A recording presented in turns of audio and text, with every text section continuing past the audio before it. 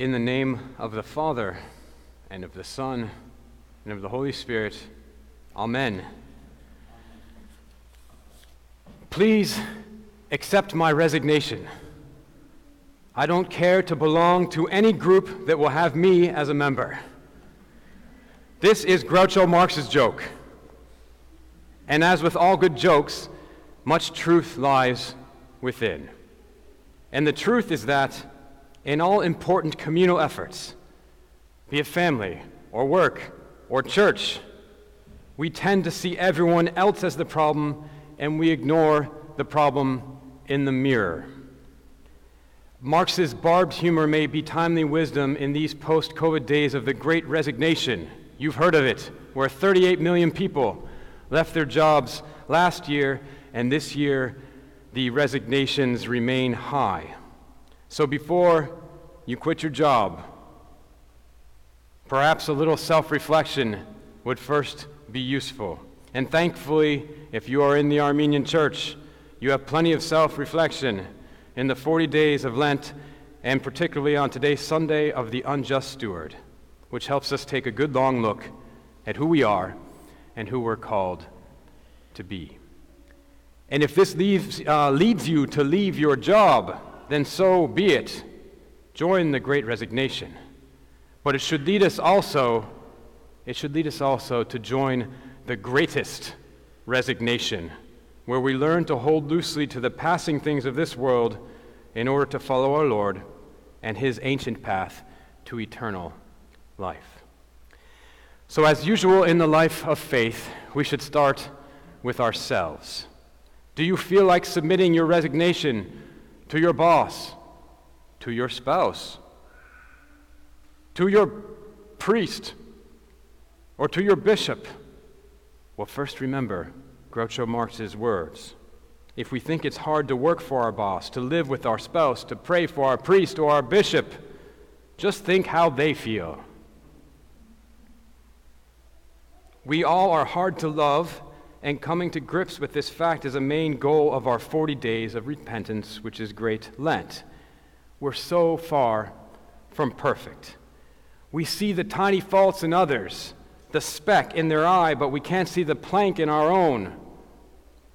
We walk around our homes, our work, our lives as if we owned the place. Yet today's Sunday of the Steward reminds us that we own nothing in this life, that is all on loan from God. So then let's take the first step in the greatest resignation and resign ourselves to the fact that we're all sinners who fall short of the glory of God.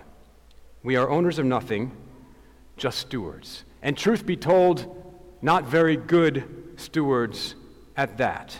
And that's what today's parable is about.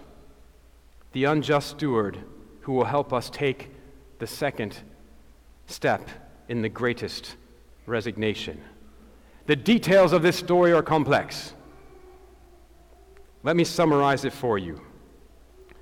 The unjust steward is what we'd call a manager today. And he hears he's about to be fired for mismanaging his boss's affairs. So he goes to each of his creditors and he writes down their debt so that he will have friends to lean on when he gets fired. What's that? You owe the boss 1,000? Well, here, take this. Now you only owe him 500. Amazingly, though, when the boss finds out, he praises the steward's shrewdness. Even Jesus raises up his example. Not for his stealing, of course, but because he planned for his resignation by giving away wealth and power for relationships, for something greater. Jesus says it this way: I tell you, use worldly wealth to make friends for yourselves, so that when it is gone, they will welcome you into eternal dwellings. So here now is the second step in the greatest resignation: to set our sights beyond the passing things of this world and prepare ourselves for the eternal things of God. How do we make such preparations? Well, the first thing we learn from the unjust steward is that we can invest in a type of heavenly insurance. Think about how many types of insurance we can buy for our home, for our auto, even for our life. And we spend inordinate time and money hoping to ensure our well-being in this life.